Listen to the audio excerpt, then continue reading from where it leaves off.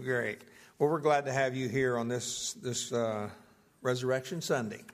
Or at least that's the day. Today we're going to commemorate and remember that. Churches around the world are remembering this event in a big way in many places. And of course, in many of those places, it's more of the focus is on the death of Christ. And of course, that was an obvious, very important part of this whole matter. But we call it Resurrection Sunday because this is where we are. And this is the event that we place our hope in, the hope of the resurrection. All right, and I have here a card from the Baldwin family, and it says here, Dear church family, your prayers, visits, food, and beautiful flowers were gratefully appreciated during the loss of our precious wife, mother, and grandmother. Thank you so much. Love, Buford, Baldwin, Pat, and Diane.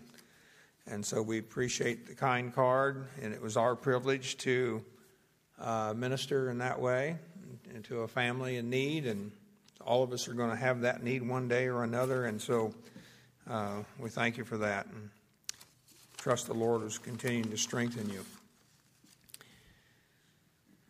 We also, I think I sent as many as I could and had emails for about the Brooks family, a little update on him. I didn't realize just exactly what was going on. Then when I called Angel and talked to her, found out he was not doing as well as I was thinking. So I hadn't had an update for about a month and didn't realize that he's lost all the muscle use in his left shoulder, mostly from the radiation and the nerve damage that it caused. So he's fighting that. He's a tiger. I mean, he's a tough guy. He's up and about and looking for a job, even though he's not well. He's got swelling in his throat. They don't know the cause of it, and it's affecting his speech. And he goes in. He is scheduled for an MRI or CT scan, I don't remember now, on May the 10th. So, Lord willing, they'll find something out then and maybe be able to prescribe some treatment or something for him. But they are in financial need, and so we discussed this Wednesday night. I was trying to make it as quick as I could, and that's why I sent the email out. And I think everybody so far has agreed that it was a worthy thing, along with Tracy and Ellen Daniels. And without going into a lot of detail, I will mention this. You know, let's see, I can't remember how many years, probably 10 years ago or so, when Tracy was at that church, it was a growing church. I mean, they were ready to build a new auditorium, and they had purchased property, land, right next door to the property they have now, where the church is located, and with the ideas of building a new auditorium.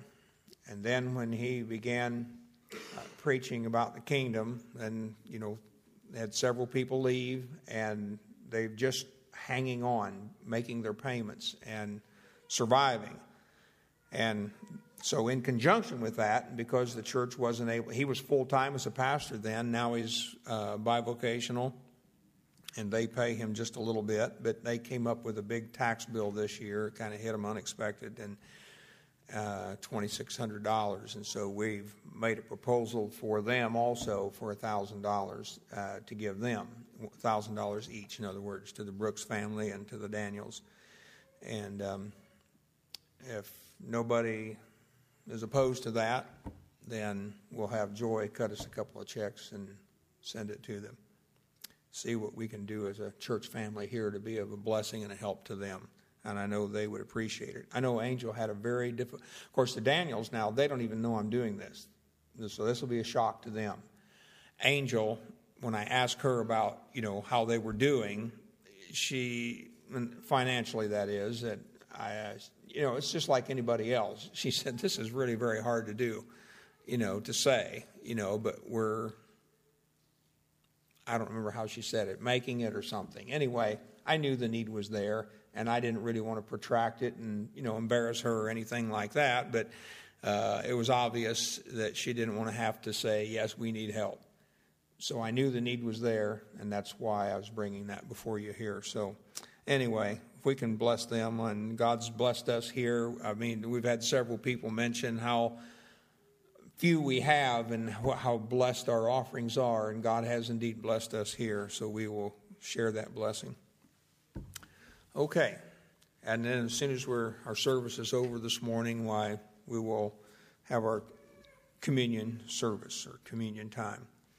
I want to speak a little bit today about resurrection. In many countries of the world, and especially in a lot of the Eastern countries, Middle Eastern countries, it's very common for them to greet each other by saying, "He is risen." And then they respond in kind by saying, nobody knows. I was waiting for somebody that knew to say. Huh? No, they say, "He is risen indeed." He is risen. He is risen indeed. And that's the great hope that we have. The fact that Christ is risen gives us hope. The fact of the resurrection, the first fruits or the firstborn out from among the dead. And that's really quite a statement, and that's quite a radical thing for the world to believe in. Quite frankly, they don't believe in. And it might amaze people like us who when I first heard about the resurrection, it was nothing to me. It was just as simple and easy for me to believe that as anything else I believed about the Scriptures. And I had no problem, and I have no clue why it was such a simple and easy thing for me. But for many, it's a great, great obstacle. They just cannot get beyond, scientifically, the fact that somebody who was dead could actually be brought back to life again. And yet, even further, is living yet today and will live forever in a body, the God-man living in a body, human and divine, united together forever. And that, folks, once we understand what it means for God to have sent His Son to take on a body of flesh, for that man to die and then rise from the dead, and to understand His exalted position, Brother Bob made reference to it. He's there interceding for us today as our high priest. That's His present ministry. One day He'll come back as king. He will always be in this position as God's Son. And it's forever. And so what does that mean for people like you and I? If we hold out the hope of the resurrection, that we will rise from the dead one day, and the Bible states that as a very clear fact, all will rise from the dead, then it means for you and I that the promises that He's given to us in being raised from the dead are certain and secure and sure. Now, I want us to look let's read the passage there. I chose Mark's passage this morning simply because Mark is quite succinct and to the point, and no other reason than that did I choose it. I want us to turn to Mark 15, verse 33. We'll just read a few verses here. Well, I guess quite a few in a way. We're going to finish that chapter and a part of chapter 16. So Mark chapter 15 and verse 33. We'll begin there. And when the 6th hour was come, there was darkness over the whole land until the 9th hour. Of course, the 6th hour being noon to the 9th hour being till 3 o'clock in the afternoon. And at the 9th hour, Jesus cried with a loud voice, saying, Eloi, Eloi, lama sabachthani. It's actually, I should say, the I is usually pronounced E. We just don't do that in English, but it's Eloi, Eloi, lama sabachthani. But the translation of that, it tells us right here, being interpreted, my God, why hast thou forsaken me? And some of them that stood by, when they heard it, said, Behold, he calleth Elias. And one ran and filled a sponge full of vinegar, and put it on a reed, and gave it him to drink, saying, Let alone, let us see whether Elias will come to take him down. And Jesus cried with a loud voice, and gave up the ghost. And the veil of the temple was rent in twain from the top to the bottom. And when the centurion which stood over against him saw that, so he cried out and gave up the ghost. He said, Truly, this man was the Son of God. There were also women looking on afar off, among whom was Mary Magdalene, and Mary the mother of James the Less, and Joses, and Salome, who also, when he was in Galilee, followed him and ministered unto him, and many other women which came up with him unto Jerusalem. And now when the even was come, because it was the preparation, that is, the day before the Sabbath, Joseph of Arimathea, an honorable counselor, which also waited for the kingdom of God, came and went in boldly unto Pilate, and craved, meaning he asked for, the body of Jesus. And Pilate marveled if he were already dead, and calling unto him the centurion, he asked whether he had been any while dead. And when he knew of it, of the centurion, he gave the body to Joseph. And he brought fine linen, and took him down, and wrapped him in linen, and laid him in a sepulchre which was hewn out of a rock, and rolled a stone unto the door of the sepulchre. And Mary Magdalene and Mary the mother of Joses beheld where he was laid. And when the Sabbath was past, Mary Magdalene and Mary the mother of James and Salome had brought sweet spices, that they might come and anoint him. And very early in the morning, the first day of the week, they came unto the sepulchre at the rising of the sun. And they said among themselves, Who shall roll us away the stone from the door of the sepulchre? And when they looked, and they saw that the stone was rolled away, for it was very great.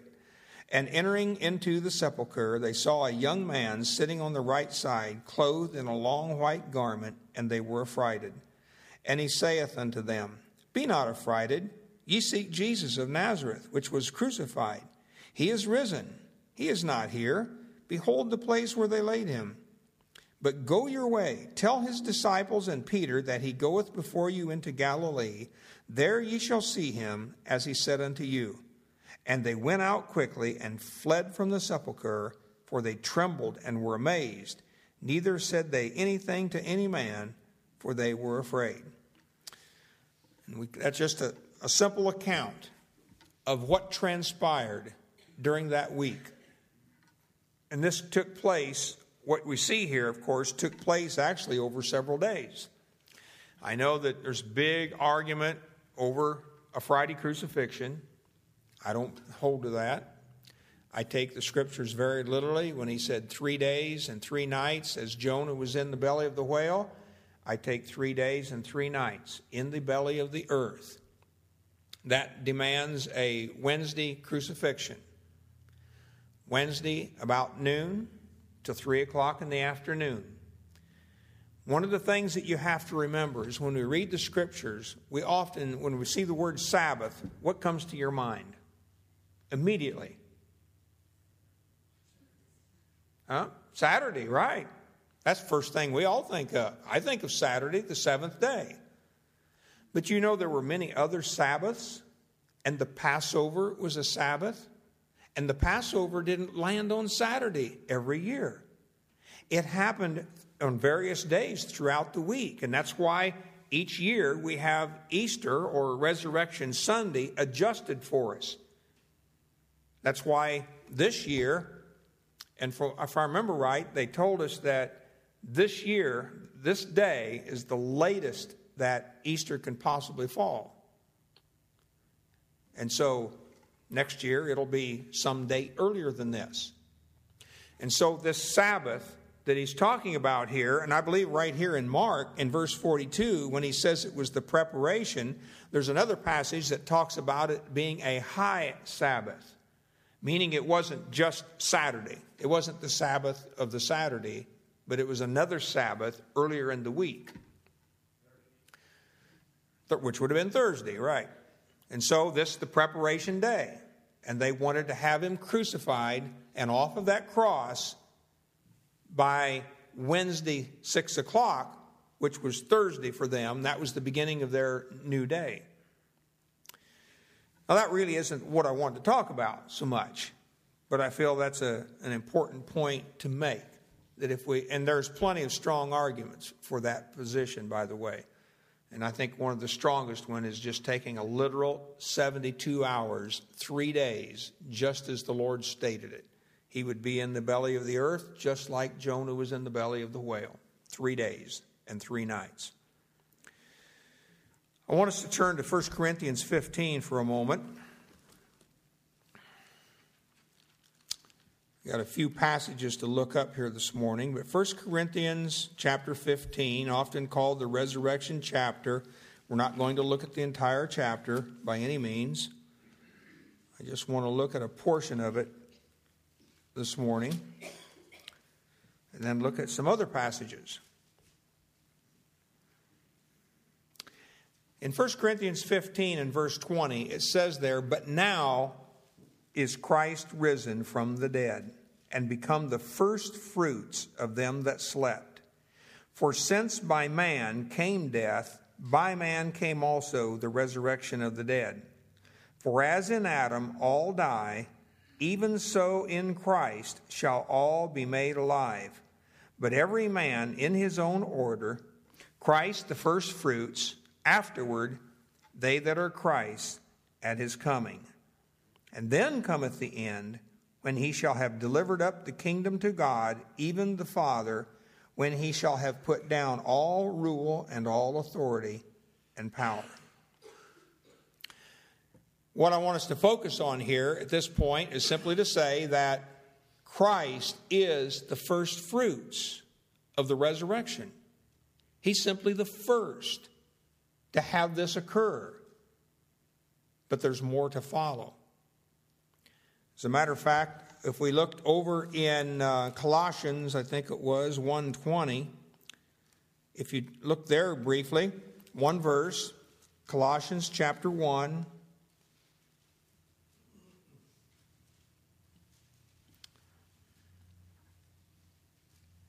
verse 18, not 20.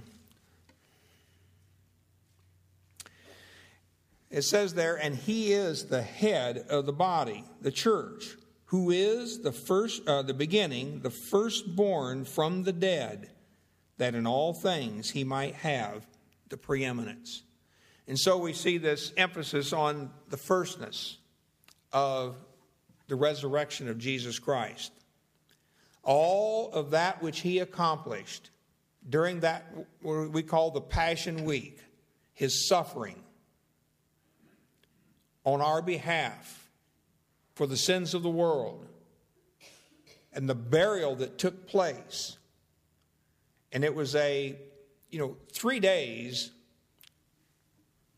was a guarantee for a Jew that he was really dead. You remember the same incident with Lazarus. Had been in the grave for 3 days. It was now the 4th day, and Jesus wanted to go to the grave, and remember the response? It's the 4th day. He stinketh. That was the assurance, the surety that this was true death that had occurred. And so it was with the Lord Jesus Christ. 3 days was a guarantee, with that stone still in front of that grave, that he was truly dead. It was after the 72 hours were completed on the 4th day that he miraculously arose from the grave, and God brought him back to life. And praise the Lord, he is risen indeed. He is risen from the dead, and he is the first fruits. Now, in order to understand first fruits, we have to go back to Leviticus. So let's turn back to Leviticus and chapter 14. Or 23. I don't know where I'm going here. Leviticus 23.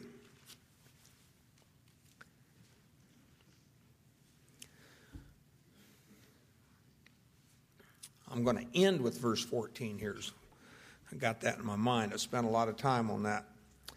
Beginning with verse 9, you'll see this section here. It begins with some instruction about first fruits. And notice what he says there.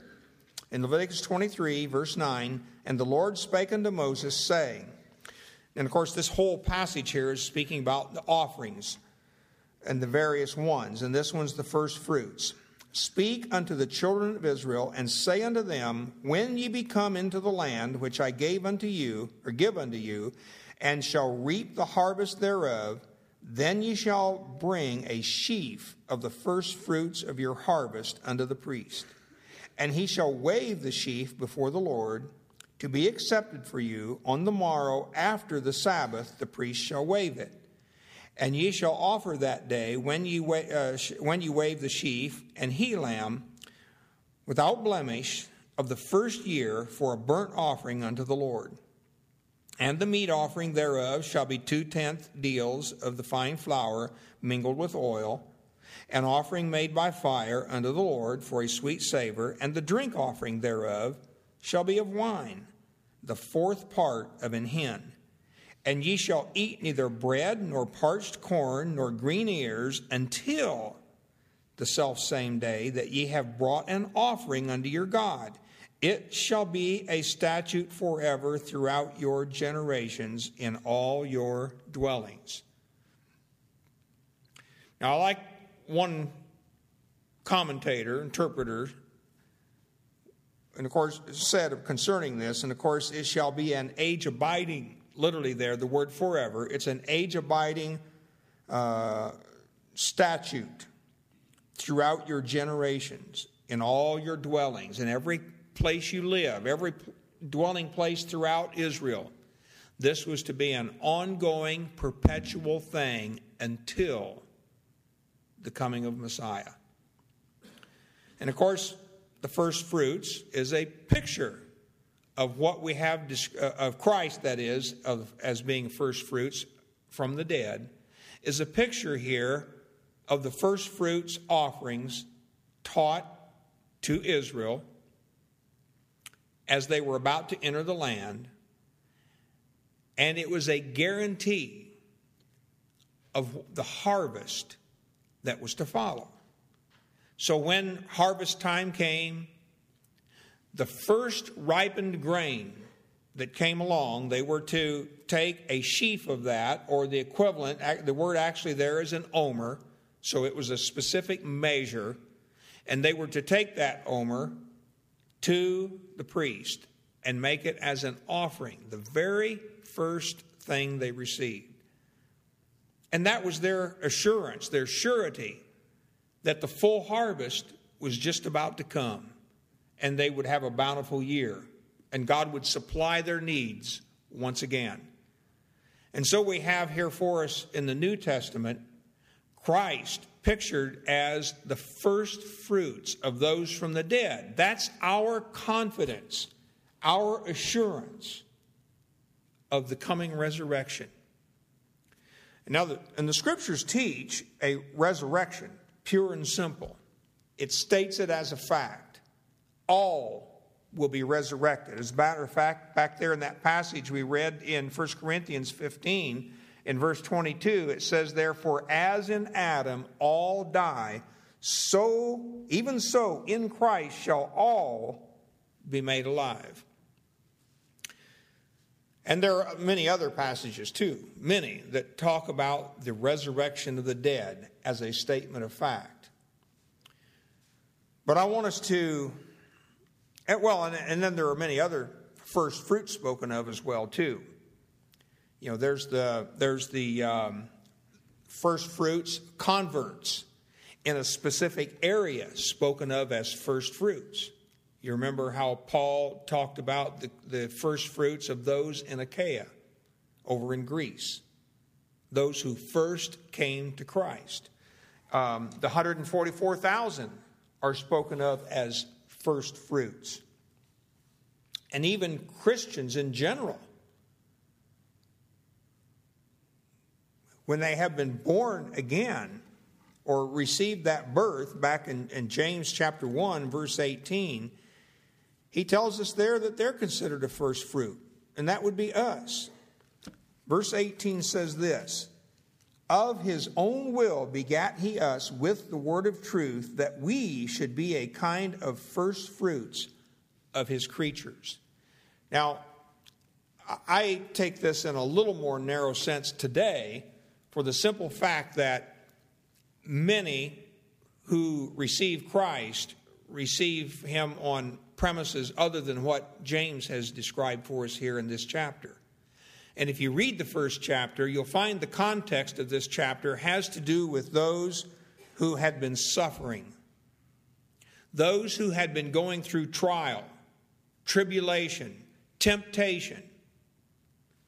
And his urging of them was that happy or blessed is the man that endures temptation or trial, for when he is tried or fully tested and found approved because he made it through the trial, then he says, he shall receive the crown of the life, which the Lord has promised to them that love him. And so these first fruit Christians, those who were clinging to the hope of the coming life.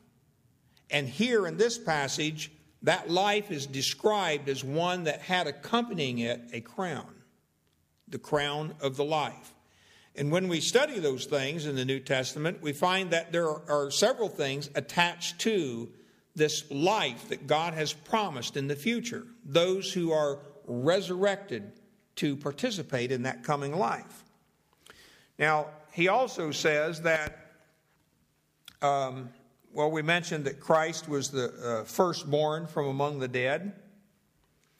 He also says in Romans chapter 8 that we who are doing the same thing, Romans 8 is about those who suffer with Christ, where he says there, if they suffer with him, that they would be glorified together with him. Well, this is just further language that describes what the future holds for those who endure or suffer with Christ.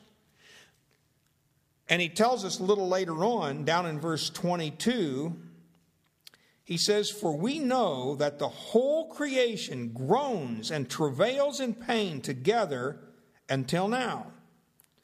And not only, now the King James says, and not only they, and you'll see that's a supplied word. I like another translation that says it this way, and not only this, but ourselves also, which have the first fruits of the Spirit, even we ourselves groan within ourselves, waiting for the adoption, to wit, the redemption of our body.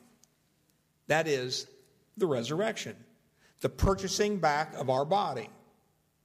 And we're groaning within ourselves, waiting for that day. And the blessings of the benefits or the first fruits of the Spirit are given to them that are awaiting that promise, looking for that day. You know, the Sadducees, they were the group that didn't believe in the resurrection. I want us to turn back to Mark chapter 12 now. And let's take a look at a group here that did not believe in the resurrection. And they basically had given Jesus a what-if situation here. So we'll suppose, Jesus, that there is this resurrection you're talking about. And they said a man, had a wife, and the man died. And according to the Levirate law of Israel, that they were to take the man's brother as a husband. And he was to bear children in order that this man's inheritance and heritage might continue on. Well, they said he had 7 brothers. And she took them all to wife, and each one died. And then in the resurrection now, we don't believe in that, Jesus, but according to what you're saying here, there's a resurrection. So in the resurrection, who's she going to be married to? Which one's going to be her husband?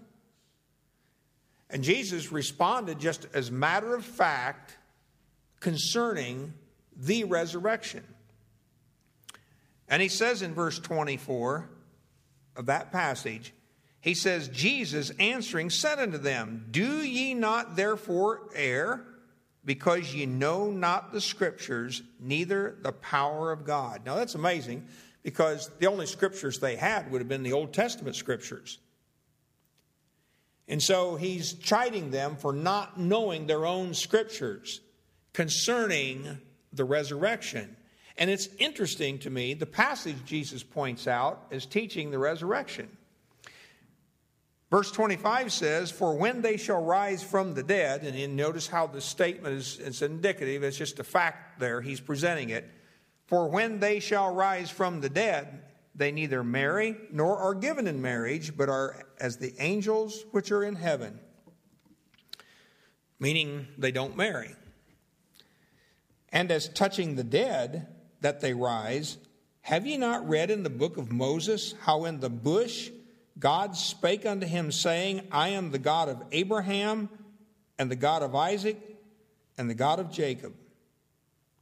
He is not the God of the dead, but the God of the living. Ye therefore do greatly err. Boy, I mean, that was, to me, when I read that, that is powerful. Because how many of us really, when we read about the burning bush incident, and think of it in those kinds of terms? When God said to Moses, I'm the God of Abraham, the God of Isaac, and the God of Jacob. He was simply telling them they're alive. There is going to be a resurrection. And they will live to experience the promise that I've given unto you, that there will be a land to inherit, which, by the way, is a pretty strong argument for the existence of Israel today and the literal fulfillment of those land promises to Israel, that they are going to occupy that land, and I think very soon. It's theirs. It's not some, spiritual, allegorical, floating thing around there that you just can't really pinpoint, but it's a very real thing. Now, having said that, a couple other things I want to say, and I want to leave us enough time here for our communion service.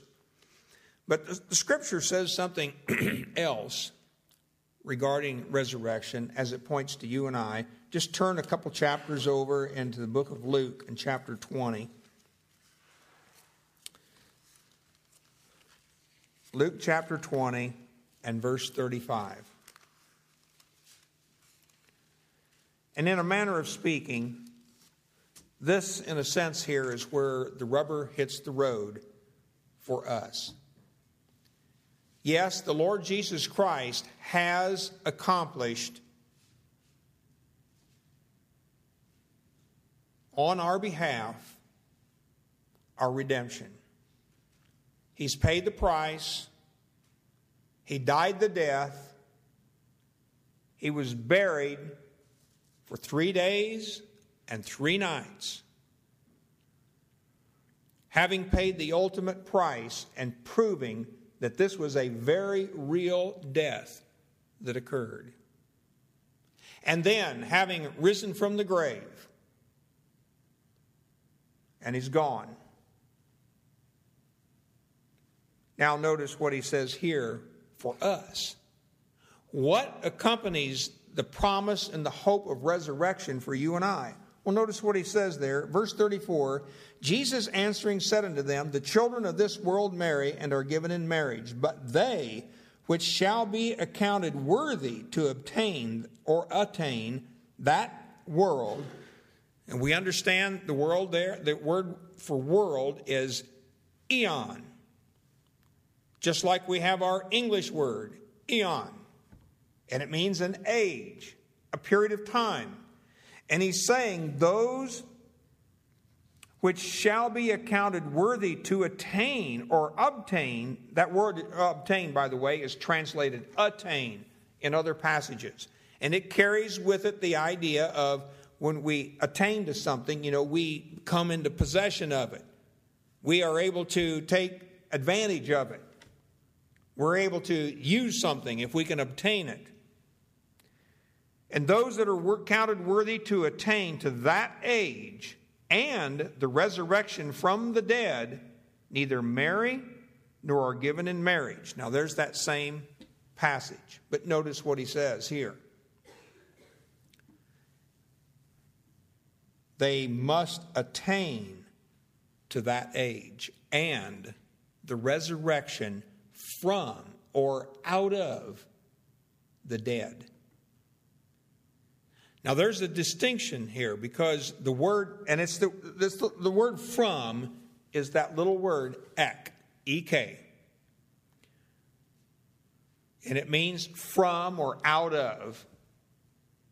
And he's being very specific here that certain ones are going to attain to that coming age and the resurrection associated with it, a resurrection which is out from among the dead. Now,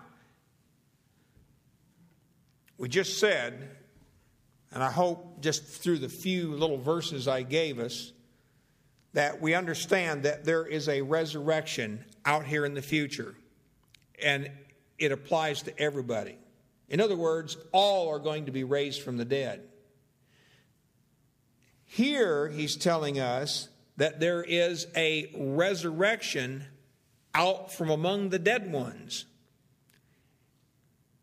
So do you see that there is being spoken of here a separate resurrection? Because if all are going to be resurrected over here, then there's no dead ones to be resurrected out of, is there? I mean, they're all being raised from the dead. And of course, we understand that to happen at the end of the 1,000-year millennium. That happens at the end. All will be raised from the dead. But there is spoken of here a resurrection out of or from the dead ones, as one translates it. Having said that, look over to Acts chapter 10. We're going to look at just a couple passages here and then move on. Acts chapter 10 and, verse 41.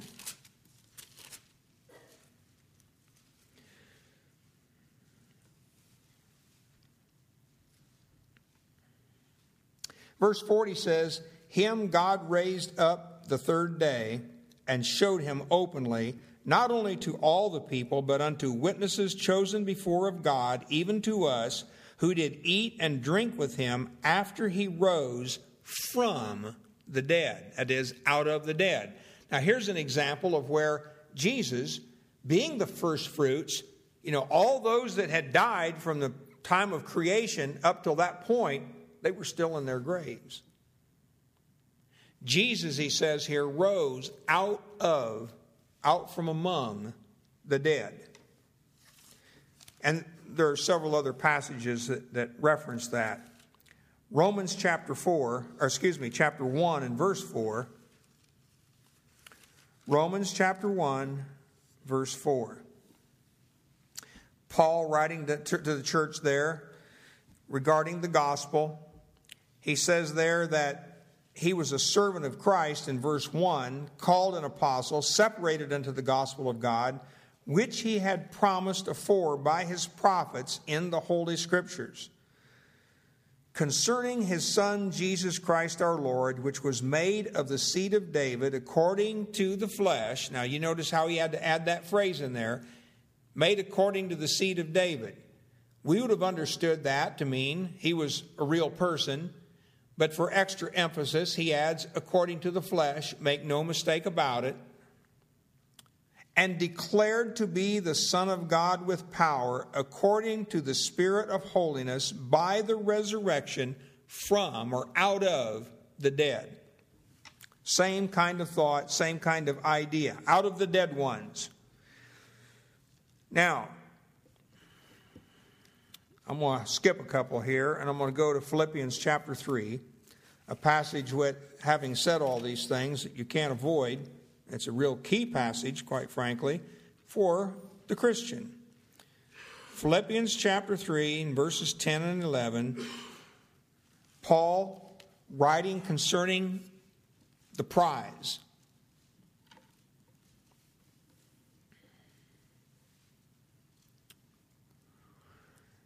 And he says in verse 10, that I may know him and the power of his resurrection and the fellowship of his sufferings, being made conformable unto his death, if by any means or by any way, somehow, I might attain, and there's that same word that was translated obtain in Luke 20. Here it's translated attain unto the resurrection of the dead, or as we know, literally, it has the word ek in front of resurrection. In front of it. The resurrection out from among the dead ones. Now that tells us something again, that here is Paul teaching us that there is a resurrection to which he was hoping for. That was a resurrection out from among the dead ones. Now, what's the whole point? Well, if there was a resurrection over here, that was a resurrection of everybody, all were going to be resurrected, then Paul is saying over here, but I'm trying and attaining and seeking and striving for a resurrection that will be out from among the dead ones, meaning there's still some in the grave. And all we're trying to say here then is that there is a promise of a resurrection to people like Paul, who had devoted his life, bore the cross of Christ daily, and had given himself over to Christ to the point that he was clinging to this promise that there would be a resurrection, a peculiar resurrection available to a believer that would occur prior to this general resurrection, which everybody would face. And of course, with those resurrections, of course, judgment.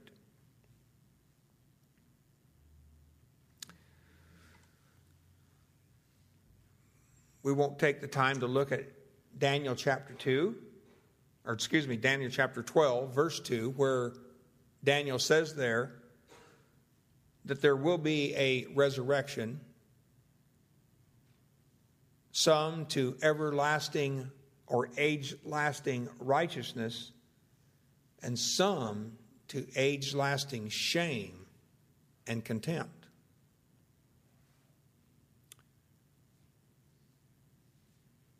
Again, an Old Testament teaching that there is going to be a resurrection. But there was a specific resurrection here Paul is referring to. And I want us to look then back to chapter 24. A couple passages that we've looked at before regarding the resurrection. In Acts 24,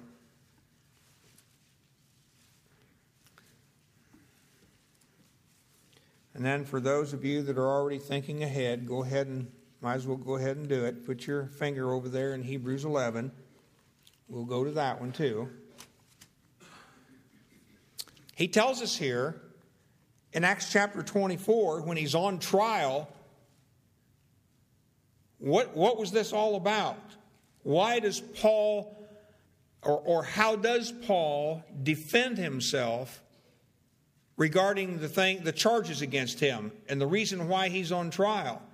And he's trying to tell them here, the reason I'm on trial, he says, looking at verse 14, 24:14, he says, "This I confess unto thee, that after the way which they call heresy," and boy, that's just an interesting statement all of its own. The way. There was a peculiar, special way that he was speaking of here. But they call it heresy. So worship I the God of my fathers, believing all things which are written in the law and the prophets, and have hope toward God, which they themselves also allow. Or they themselves, that is, speaking of the Jews, which were the ones charging him here, he says we are waiting for, they also wait or receive or accept with anticipation that there shall be a resurrection of the dead, both of the just and the unjust. And over in chapter 26, he speaks to this again when he says in verse 6, and now I stand and am judged for the hope of the promise made of God unto our fathers. What was that promise? The promise of a resurrection, unto which promise our 12 tribes instantly serving God day and night hope to come.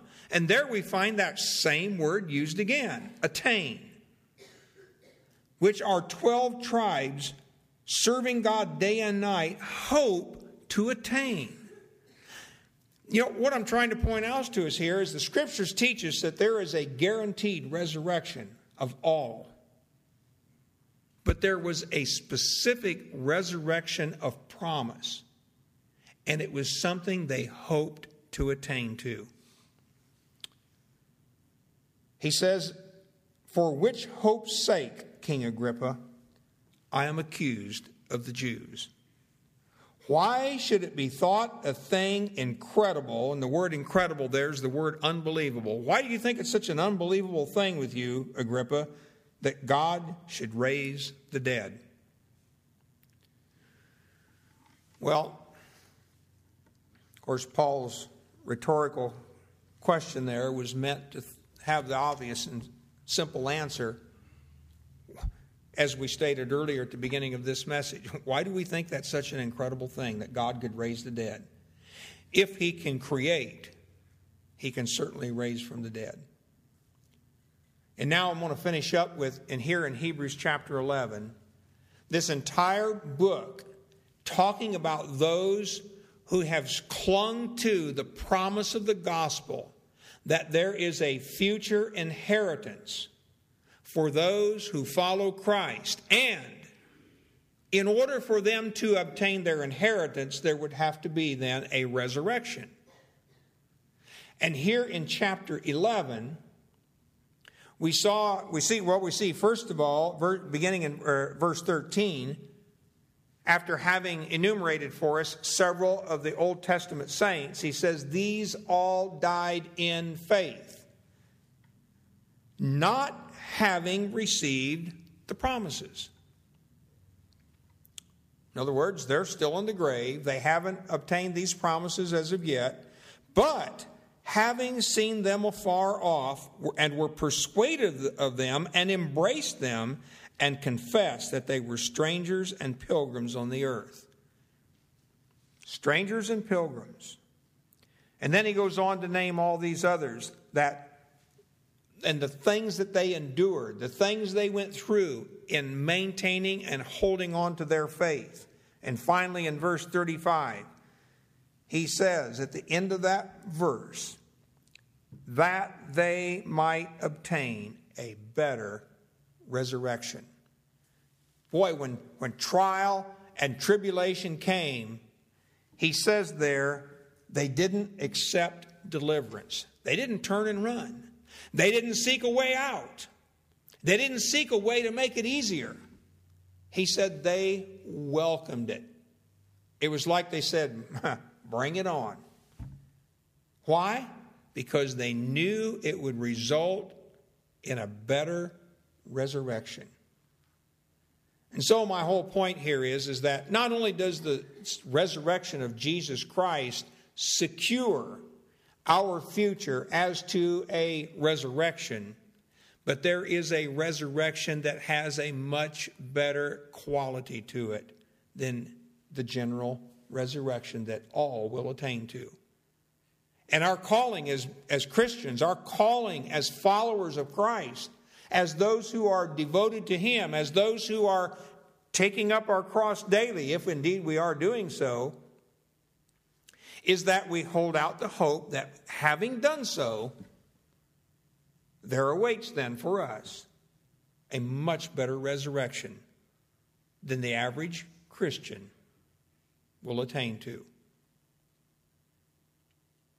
Now, I don't know about for you, that's strong meat. That's both exhilarating and exciting, but it's also very tough when you think about what goes along with the cross.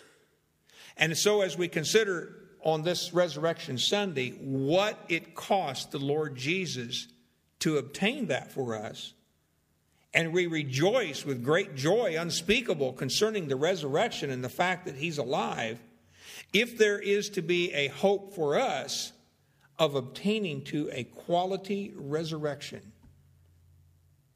then it demands a certain devotion and a willingness on our part to submit in every way to the lordship of Jesus Christ over our lives. And it means basically we're going to hurt. Because Jesus hurt and he suffered, so will we. But in the end,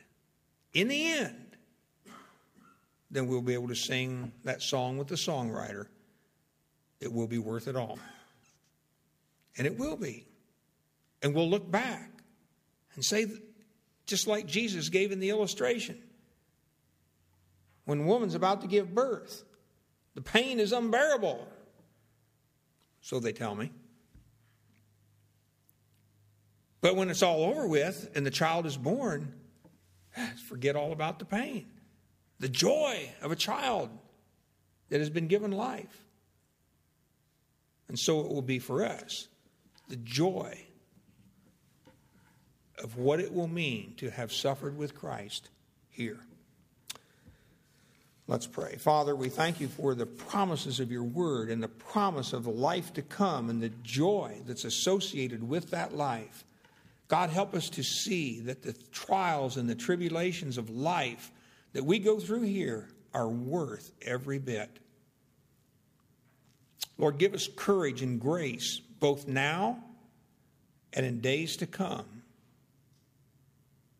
to not avoid or run from those things that come our way in which you want to test us and try us, but rather will endure with the power of Christ, that we might have that better resurrection. In Jesus' name we pray. Amen.